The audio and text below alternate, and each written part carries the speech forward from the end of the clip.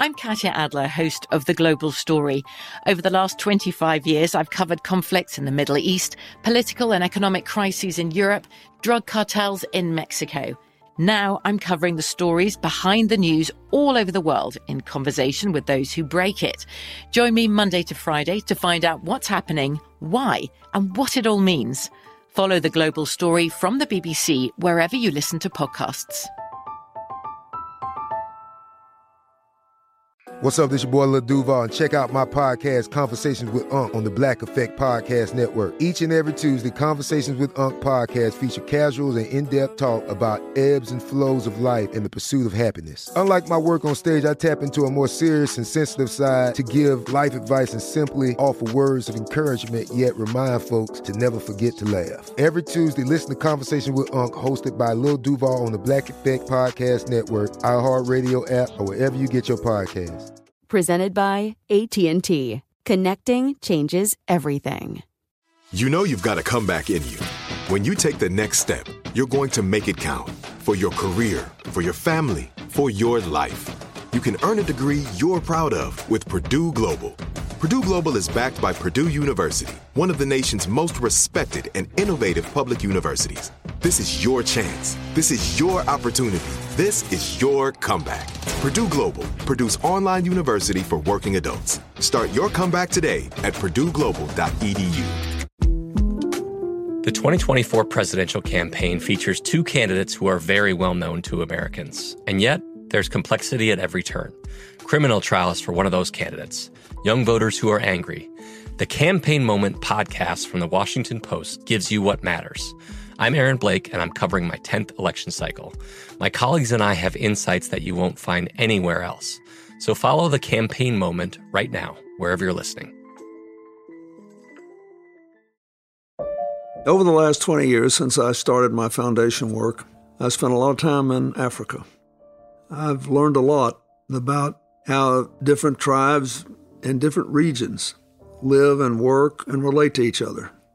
One of the most impressive examples of that is how people in the central highlands of Africa greet each other. When they pass each other, instead of saying, "Good morning, hello, how are you?" and replying, "I'm fine," the reply translated into English is, "I see you." Just think about what that means for a minute. What they're really saying is, "I acknowledge your presence, your humanity, you matter to me." It's a very moving, empowering practice. So why am I telling you this?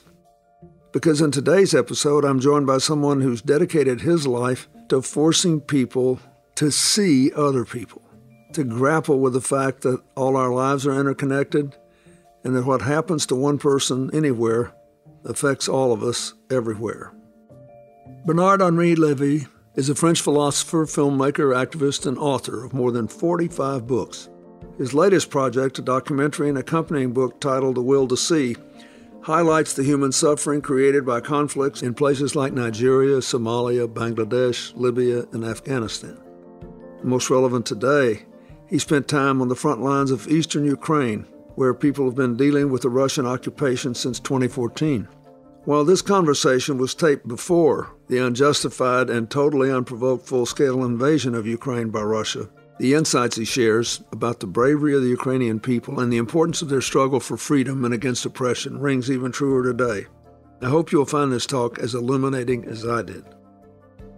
Bernard, thanks for joining me today. Thanks to you, Mr. President. It's a great honor for me to join. Well, I've been a fan of your work for a long time, but for those listening who may not know you, can you take just a couple of minutes to tell us about yourself and how did you get into this work, going all over the world to see the unseen? You know, Mr. President, I was trained and shaped as a philosopher, and I decided to practice a philosophy, opening the windows, opening the doors, and going and stepping out as much as possible outside. But at the beginning, there is philosophy. And when I was a young man, there was a great German philosopher who was very influential, he was dead of course, called Edmund Husserl. Edmund Husserl had a piece of work composed of two big blocks. One block was pure philosophy, nearly mathematical logic. And the other piece, the other block, was what he called phenomenology, which means going to the real things, going to fight with the things, going to confront the anger of the world. So on one side, pure philosophy, on the other side, the anger of the world.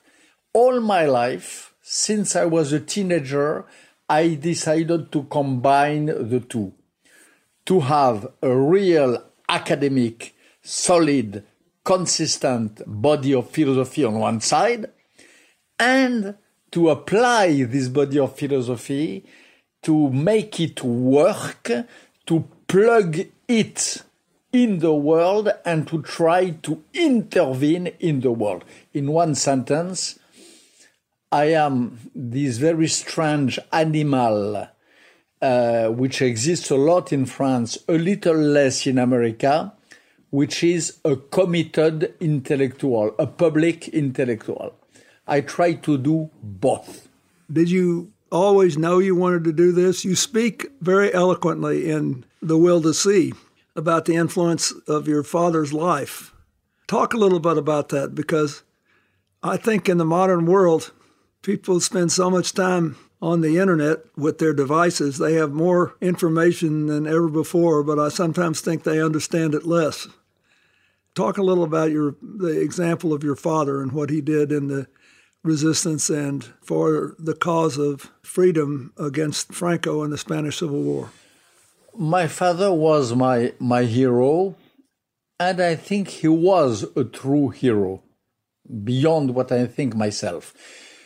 You are right, Mr. President. When he was not quite 18 years old, he engaged himself in the International Brigade in Spain, serving the Republican government against the fascism. He was one of those, not men, boys, 17 years old, 18 years old, you are a boy, you are a teenager, who thought that fascism was a danger for the world. He felt that immediately, that there was a very dark cloud in the sky of the whole Europe, that this cloud was going to burst and that it had to be fought. So he did that. Very young, International Brigade in Spain. Then, a few years after, he was one of the heroes of the Free French Army. It started with the Army of Africa. He was in the Battle of Tunisia, Libya, Italy. This, for me, was crucial because my father transmitted me the idea that it's better to take the risk of dying standing than living on the knees. It's better to have a great life than to have a coward life. In your new film and book, The Will to See, you highlight some specific forgotten wars. How did you choose them, and what are the common threads you notice that link the situations in all these different countries? The principle of the choice was very simple. Forgotten wars. I remember, by the way, 20 years ago, before The Will to See, I made the first series of reportage of the same sort. I did that for Le Monde, the French daily newspaper Le Monde. And I remember the team of Le Monde coming to me and offering me to hire me as a reporter. I said, come on, I'm a philosopher, I'm a writer. Why should I be a reporter? No, except, I said, if you send me to places where you never send anybody. except if you send me to places which are forgotten. The people of Le Monde, like New York Times, Le Monde, which is the cream of the cream, they told me, Mr. Levy, this does not exist. Every war is covered by us. There is no forgotten wars. Everything is on the map. I said, okay, let's check. Give me 2 days and I will come back with a series of wars, which, number one, last since at least 10 years. Number two, count tens, if not hundreds of thousands of dead in a short time. And number three, to which you never devoted a big article. Done deal. 2 days after I came with this list of forgotten wars, which I covered for Le Monde. For this book, The Will to See, I did the same. I went to a series of magazines and newspapers, and I said, I want to go to places to which you did not devote any reportage since 10 years. Example, Mogadishu in Somalia. Example, the trenches in Ukraine, the front line between the Russians today and the Ukrainian army. Talk a little about Ukraine. Where are we now? What do you think is going to happen? My feeling, but it's a bet, I might be wrong tonight. My feeling is that President Putin would do a huge mistake if he decided to invade Ukraine. It will be a huge mistake for two reasons. I know the spot. I spent some time there. I had the honor to be embedded among the special units of the Ukrainian army. Number one, they are good. Number two, they are patriots. They are ready to defend their land. And number three, detail, but which is not just a detail, I'm not sure that the Russian soldiers, the basic Russian soldiers, will shoot so easily their cousins, their family cousins of Ukraine. It would be a real mess if the general-in-chief of the Putin's army give the order to shoot. It will not be like Chechnya, it will not, which was a big crime. It will be a difficult story. What do you think he wants? Does he want a puppet government in Ukraine? Does he? I agree with you. The Ukrainians are tough and strong, and they're proud of their country, and they don't want to give it up. But he has had more or less favorable governments there. Is that what he wants? He wants that first, yes, a puppet government as much as he can, as he had with Yanukovych before Poroshenko. And he wants to create a mess among us. The biggest the mess, the best for him.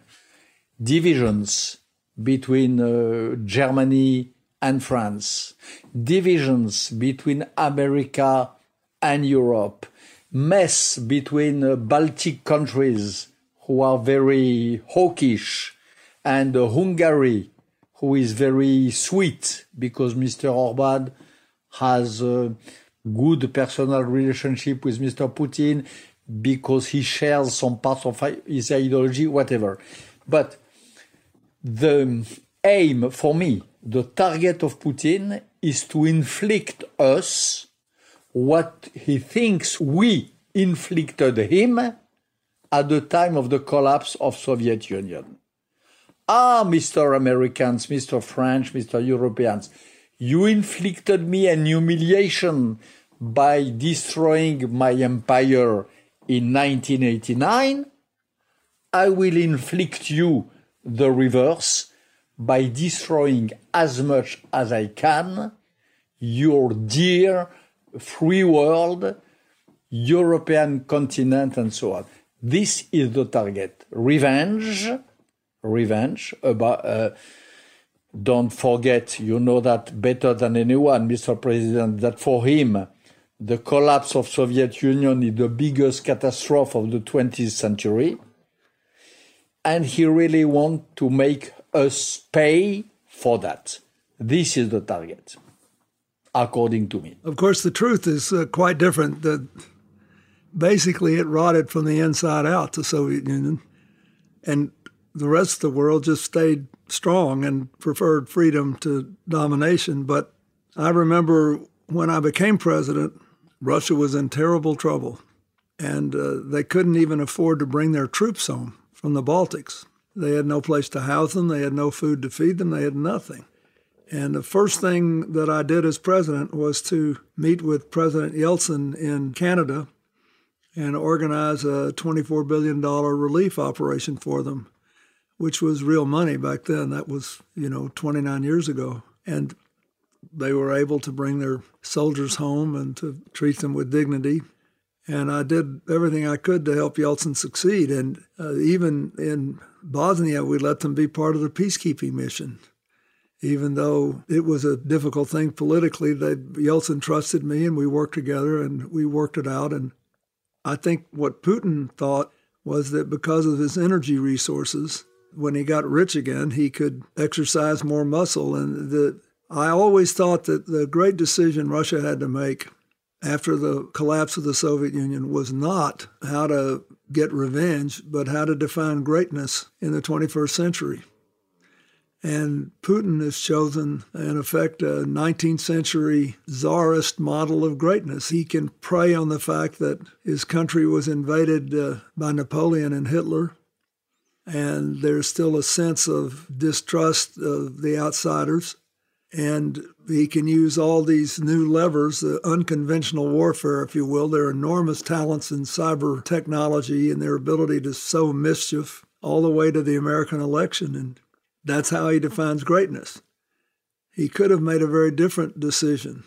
He could have decided to become in effect, second Silicon Valley, the internet capital of half the world, and he decided not to. He decided the Iron Hand was better, but I think it was a mistake.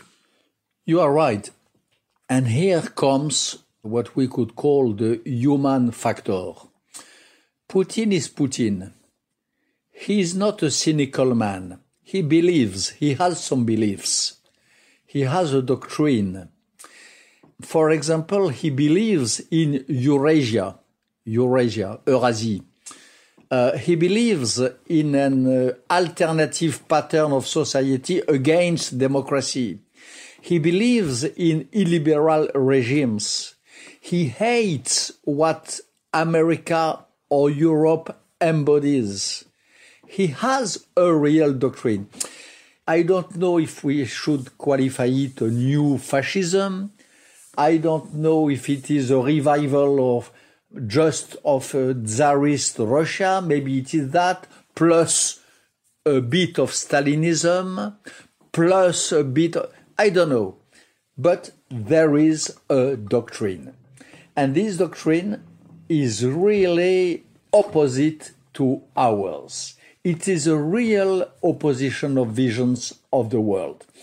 And this makes so crucial that we stand by our words, we, the West, stand by our values, defend them with wisdom, of course, without aggressivity, without being hawkish. But if we don't stand by our own values, we will be strongly defeated, because he has the double force of an army and of a doctrine. That brings me to Bosnia. Let's talk about that a little bit.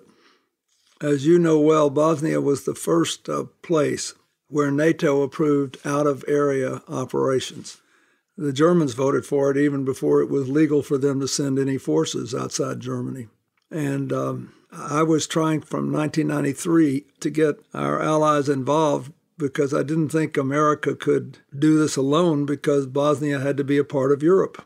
And what broke, largely because of France, I might add, what broke the European paralysis was Srebrenica. The slaughter in Srebrenica led the French to believe that their fate that they could somehow reason with or do business with Milosevic and the Serbians was misplaced. And so we were able, in only with a few days, maybe 4 or 5 days of bombing, to start the peace talks.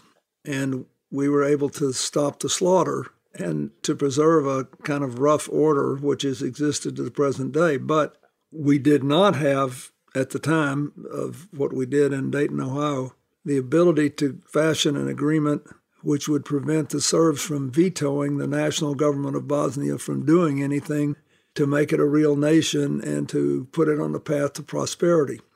So the good news is we stopped the killing. The bad news is as long as the Republic of Srpska, which is part of Bosnia, is governed by someone who, in effect, is an anti-unity, which pleases Putin and no one else, we're stuck. What should happen in Bosnia? What's your take on this? I remember the night you decided to launch the bombing on the hills which were bombing Sarajevo.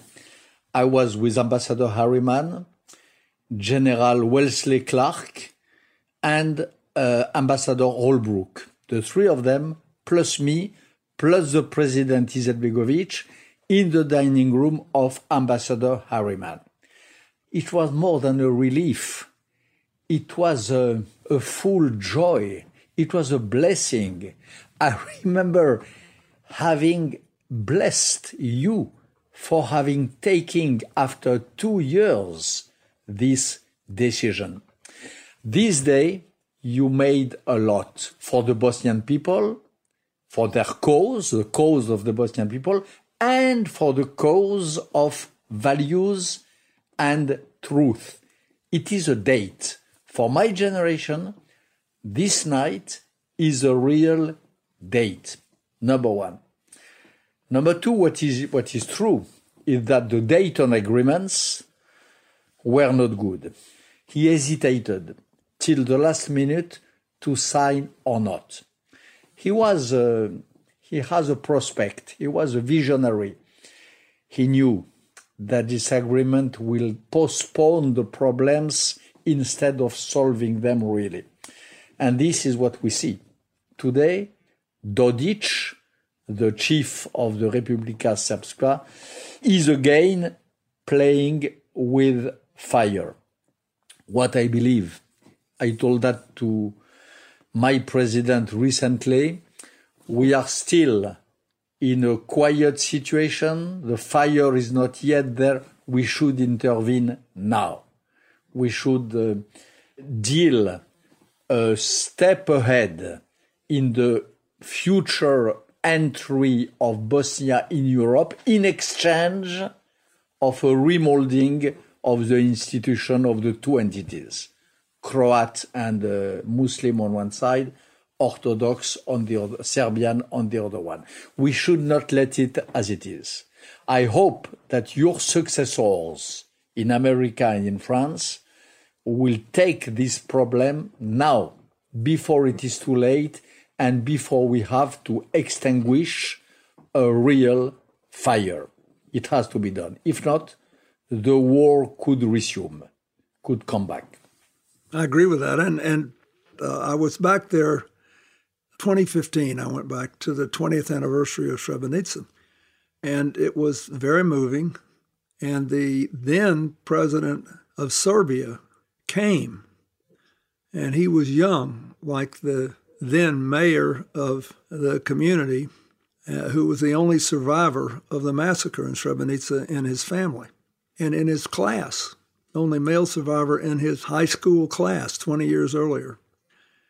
And these two young men offered such promise, but they took a totally different direction. And I remember walking through the crowd that day. All the older people were really glad to see me, and they were grateful that I'd stopped the slaughter. All the younger people were angry because they took it for granted that they weren't going to be shot, but they had no hope because nothing good was happening. And then the Serbs went back to their hardline direction, and we're paying for it now. It's something that has to be watched, and the United States should be supportive, but the Europeans are going to have to take Yeah. a lot of initiative here because they're part of Europe. Absolutely. If anybody had told me when we did all this more than 20 years ago that by the 2020 and now 2022, that Kosovo would have a more enduring government and a greater prospects at the future than Bosnia, I wouldn't have believed it then.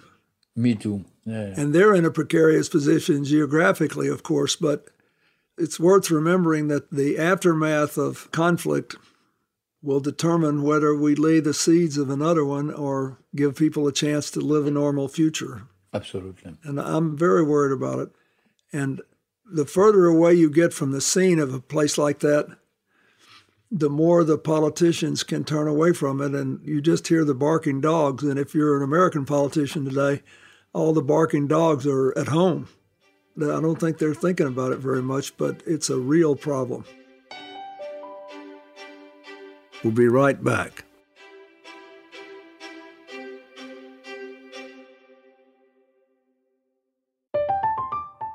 I'm Katya Adler, host of The Global Story.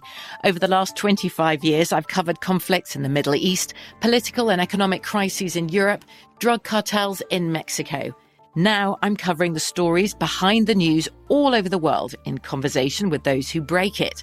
Join me Monday to Friday to find out what's happening, why, and what it all means. Follow The Global Story from the BBC wherever you listen to podcasts.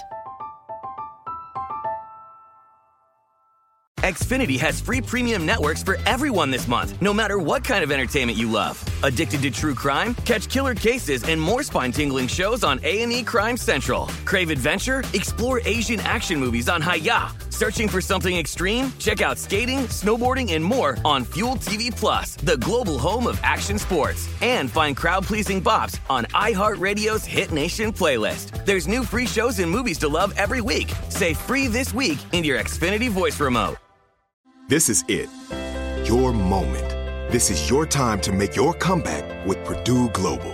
When you come back with a Purdue Global degree, you create opportunity for yourself, your family, and your future. It's a degree you can be proud of, a degree that employers will trust and respect. Purdue Global offers working adults like you over 175 flexible degree programs to meet your specific career goals. These include associate, bachelor's, master's, and doctoral degrees and certificates. Purdue Global degree programs range from nursing to business to communication and more. Whatever your interest, we have the degree that will move you forward. You have the knowledge, you have the experience. Now it's time to get credit for the work you've done and earn the recognition you deserve with Purdue Global, Purdue's online university for working adults. You know you're worth it. We do too. So don't wait another second to get the degree that will take your career to the next level. Start your comeback today at purdueglobal.edu. Hey, this is Christina Quinn. I'm the host of Try This, the Washington Post's new series of audio courses. The idea behind Try This is to become better functioning humans without having to comb the internet for countless hours. In our first course, we learned how to sleep better. Now, we're going to learn how to make our friendships stronger. I'll offer expert tips that are doable, and I'll keep it short. So let's do this. Class is in session. Find Try This from the Washington Post wherever you listen.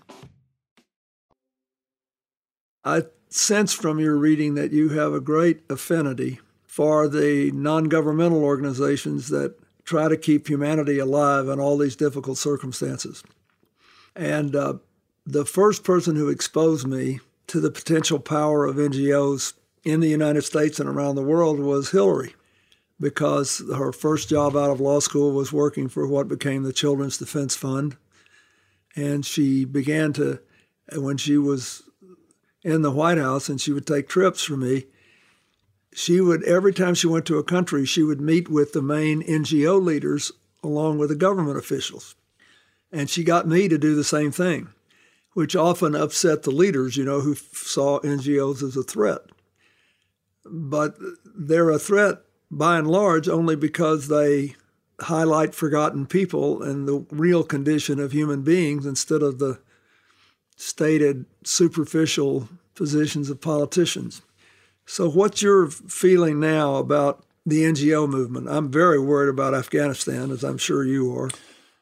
Afghanistan, you are right. It is It is heartbreaking, and it is a shame, the situation. It is heartbreaking because in reality, in Afghanistan, we did succeed. We did not fail. We did succeed. In which sense? Under the umbrella of American forces, women got liberated, dared to go in the streets with a naked face. Under the umbrella of American forces, a free press began to take birth. And some Afghan NGOs, civil society began to take shape also. So it is false to say that we failed. This is the motto, we failed. No, we did not fail.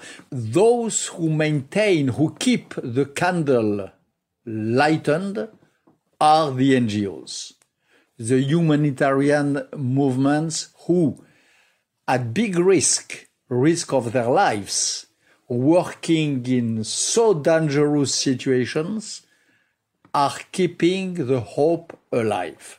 Thanks God, we still have a few NGOs in Afghanistan trying to do their work. Generally speaking, I share absolutely your point of view. I am an old traveler now. Like Hillary, I went in so many places in my life. I will tell you, I understood very early that the true ambassadors of France, maybe of America, often, not always, because we have also some great ambassadors, but often the true ambassadors were the NGOs. They are the ones who have the best contact with population. They are the ones who are the most closely embedded in the real concrete situation. They have a lot of information about the situation. When you want to know something today, when you arrive in Burundi or even in Mogadishu or in Afghanistan, you have to go to the NGO. They wave the flag of America and of Europe. They have the datas and they help. They are our true ambassadors and they are brave. They are exactly like the journalists, the reporters. They risk a lot by doing their job. So it is the birth of the NGOs, maybe after the war in Biafra in the 60s, might be one of the real progresses, one of the great inventions of the modern times. One of the things that bothered me about the whole thing is we never really explained to the American people what was going on in Afghanistan. And there were many people, including many who were upset about the withdrawal, who wanted to end the conflict in 2010. They thought we could not make over the whole country. And I think what we did was good because, as you pointed out, we hadn't been at war in Afghanistan in nearly a decade. So what would you do now? What do you think should be done now in Afghanistan?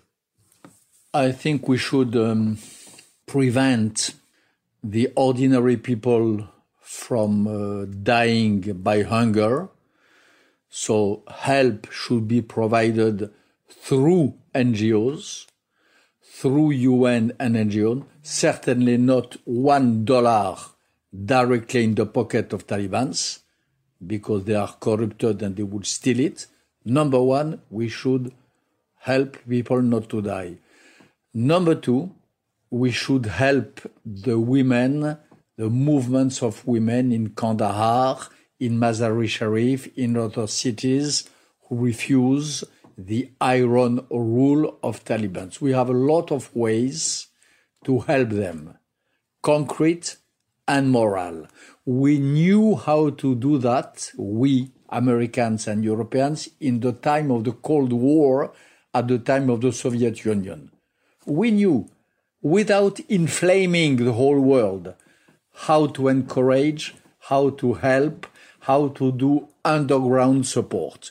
This is what we have to do with the people, especially the brave ladies who are opposing the rule of Taliban. And number 3, there is a man. I know him well. I knew the father well. And I know the son rather well. I know him since he is a little boy. Now he's a grown-up man. Ahmad Massoud. Ahmad Massoud, who is the leader of the resistance in Panjshir, which is the only province who refused to submit to Taliban. I saw him among his commanders in Panjshir. I filmed him in a moving gathering where we had the old commanders of the father, Ahmad Shah Massoud, the legendary father, and the young commanders of the son, together in a sort of amalgam, a mixing of the old commanders and the young. And I saw young Massoud addressing this bunch of commanders. He was great. He was charismatic. He was respected by those proud horsemen, cavaliers, as Joseph Kessel said. So this man has to be supported by many means. I cannot enter in details. I'm not an expert, but he has to be supported. He is, at this moment, that's my opinion, the only asset which, not only the West, which the free people of Afghanistan have on the ground. The free people of Afghanistan, the women who want to remain free, the journalists who want to continue to do their job, they have one asset, Ahmad Massoud. We still can, in spite of our retreat, we still can try to repair what is repairable by helping this man. His father's death was a tragedy. I know. I knew him well. He came in Paris. I organized his visit in Paris in May 2001, few weeks before his death and few weeks before September 11. He was so melancholic. He was so sad. He had with him some informations which he wanted to give to French government. He was not properly received. He was not properly hosted by the authorities of my country because there was a blackmail of the Taliban in Kabul saying, if you receive Massoud, there will be retaliation on the ground against the NGO. I think, again, it was a bluff, but let's forget. So I have so sad souvenirs of the sadness, of the melancholy of Massoud. The last time I saw him in Paris, it was in April. He was a great man, yeah. He was a great fighter. He was a poet. He was an intellectual. He loved books. He had his personal library following him from battlefield to battlefield. He was one of those men who wage war without liking it. More after this.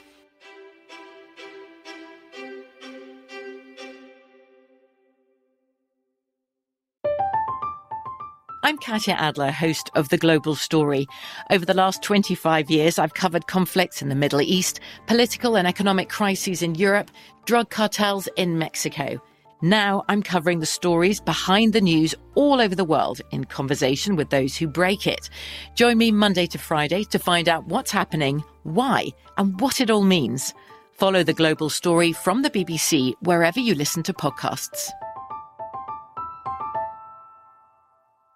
Xfinity has free premium networks for everyone this month, no matter what kind of entertainment you love. Addicted to true crime? Catch killer cases and more spine-tingling shows on A&E Crime Central. Crave adventure? Explore Asian action movies on Hi-YAH. Searching for something extreme? Check out skating, snowboarding, and more on Fuel TV Plus, the global home of action sports. And find crowd-pleasing bops on iHeartRadio's Hit Nation playlist. There's new free shows and movies to love every week. Say free this week in your Xfinity voice remote.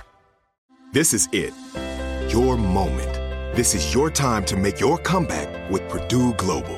When you come back with a Purdue Global degree, you create opportunity for yourself, your family, and your future. It's a degree you can be proud of, a degree that employers will trust and respect. Purdue Global offers working adults like you over 175 flexible degree programs to meet your specific career goals. These include associate, bachelor's, master's, and doctoral degrees and certificates. Purdue Global degree programs range from nursing to business to communication and more. Whatever your interest, we have the degree that will move you forward. You have the knowledge, you have the experience. Now it's time to get credit for the work you've done and earn the recognition you deserve with Purdue Global, Purdue's online university for working adults. You know you're worth it. We do too. So don't wait another second to get the degree that will take your career to the next level. Start your comeback today at purdueglobal.edu. The best conversations I have with my colleagues are the ones that happen when no one is looking, when we're not 100% sure yet what to write. Hopefully, having conversations like this can help you figure out your own point of view. That's kind of our job as Washington Post opinions columnists. I'm Charles Lane, Deputy Opinion Editor. And I'm Amanda Ripley, a contributing columnist. We're going to bring you into these conversations on a new podcast called Impromptu. Follow Impromptu now, wherever you listen. Before we close, I think our listeners would be interested to know about your very first endeavor in this area. So tell us how you wound up as a young man going to Bangladesh, which at the time was East Pakistan. And how did it become Bangladesh? And what was your role there? My role was very small, but my endeavor and my enthusiasm was great. There was a slaughter in Bangladesh, mass crimes. Even today, we don't know if the Pakistani army killed 500,000, 1 million, 2 million, maybe 3, maybe 4. We don't even know. And André Malraux made a call on French radio. He was very old. He was very nervous. He was a real old man. And he said, I make an appeal, I make a call to the constitution of an international brigade. As I did in Spain. He did that in Spain in 1936. He was at the head, he was the commander, the colonel of a fleet of planes, enlisted in the international brigades, doing a real good job in Spain. So at this moment he's 70, but 70 of this time, not like us. It was a real 70. He was really tired, and he launched his appeal. I heard that. I thought that it was so moving, so beautiful, and so true, that what did I do? I took my phone, I called the secretary of the assistant of André Malraux. I said, I am in. Please take me. So my name was in a list. I was around all the and I went.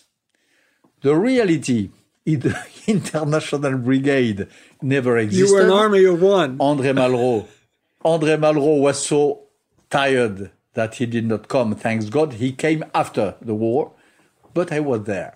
So being there, what can I do? I embedded myself in a group of freedom fighters, Mukti Bahini. I entered into Dhaka and I stayed there for a few months at the side of the first president of Bangladesh, Sheikh Mujibur Rahman. But this is important because it is the first time, I was 21 or 22, I understood for the first time that the real affair of our generation, the real tragedy, the real fight will be the opposition of the radical Islam and the enlightened Islam. Radical Islam was embodied by the Pakistani army. You know Pakistan, the country of the pure. And Mujibur Rahman, president of Bangladesh, was an enlightened Muslim. He was Muslim, pious, worshipping, and so on, but Democrat, friend to human rights, friend to the Western world, deciding to support the women who had been raped during the war and to name them Birangona, which meant heroines of the nation. He was a very open-minded man. I was 20. I understood that this radical Islam versus enlightened Islam might be the great affair of my life and of our generation. And you turned out to be right. We can end on an upbeat note a little bit. Arguably, the two most successful NGOs in the developing world took birth in Bangladesh. Fazl Abed, who sadly died just a couple of years ago, was a good friend of mine, founded BRAC, and Muhammad Yunus founded the Grameen Bank. And when he got the Nobel Prize for Economics, I think it's important to know that even though Bangladesh still has a deeply divided politics, there were 3 years in the early part of this century when they, in effect, had no government. It was totally paralyzed, and the economy still grew with no government at 6% a year. I know. Because of the microcredit work of BRAC and Grameen and others. So this work is worth doing, and I'm so glad that you pointed out that if you go in this direction that you've lived your life, you can't keep score by whether you win 100% of the time and whether everything you live and dream can be realized more or less immediately. Correct. Well, first of all, I want to thank you for your life and thank you for being a public intellectual, which is another way of saying someone who is an active citizen. We didn't get into the number of times when you could have been killed yourself. You were repeatedly in danger because you went to where people were hurting. And I think the whole world owes you a debt of gratitude. And I hope that someday, I know you said you didn't want it, but I would like it if France would acknowledge what you have done as a Frenchman to make the world a better place. And I'm glad you've got your energy, and I hope you never lose it. I remember somebody asked me once why I went to law school, and I said, I don't want to practice law, but I don't ever want to be forced to retire. I want to die with my boots on. And I think that you have lived, and I hope will live decades more with your boots on. And we're all very grateful to you. Thank you. Same for you, Mr. President. Boots on. Boots on. This is the good end. Boots on for you and for me. Bless you. Thank you. Why Am I Telling You This is a production of iHeartRadio, the Clinton Foundation, and At Will Media. Our executive producers are Craig Manassian and Will Malnati.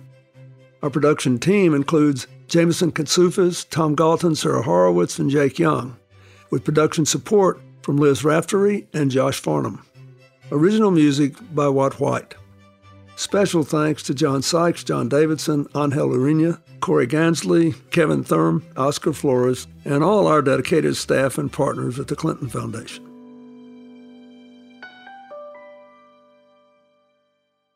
Hi, I'm Dr. Mike Hemphill, Director of the Presidential Leadership Scholars Program, a one-of-a-kind partnership between the Presidential Centers of Bill Clinton, George W. Bush, George H.W. Bush, and Lyndon Baines Johnson. President Clinton often says that the key to great leadership is in finding our common humanity, something that's needed now more than ever. That's why each year we bring together a dramatically diverse group of leaders, from doctors to teachers, elected officials to scientists, active military and veterans, all of whom have a passion for making the world a better place. We create a culture of collaboration that transcends partisan divides and ideological differences in service of a greater good. Today, presidential leadership scholars across the country are working together and actively applying the lessons learned in our program to help tackle today's most pressing challenges. You can learn more about this work and see how you can get involved by visiting www.clintonfoundation.org/podcast.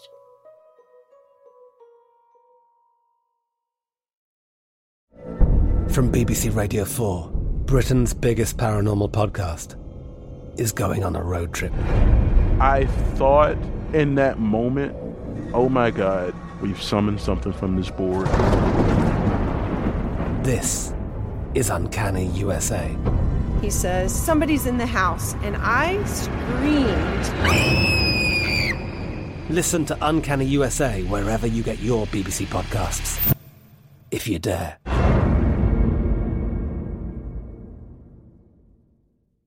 Xfinity has free premium networks for everyone this month, no matter what kind of entertainment you love. Addicted to true crime? Catch killer cases and more spine-tingling shows on A&E Crime Central. Crave adventure? Explore Asian action movies on Hi-YAH. Searching for something extreme? Check out skating, snowboarding, and more on Fuel TV Plus, the global home of action sports. And find crowd-pleasing bops on iHeartRadio's Hit Nation playlist. There's new free shows and movies to love every week. Say free this week in your Xfinity voice remote.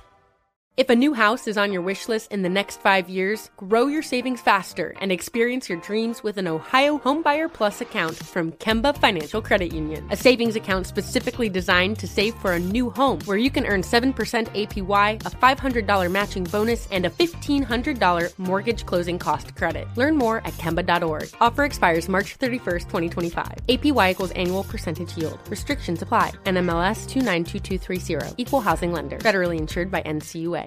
We went from normal life, healthy child to acute lymphoblastic leukemia, or B-cell ALL. The St. Jude team came up to get CJ via ambulance. Shortly after that, I noticed a rainbow. It meant that there was hope. We were driving into hope. To have hope is to have your child healthy, and we have that because of St. Jude. You can help kids fight childhood cancer. Please become a St. Jude Partner in Hope today by visiting musicgives.org.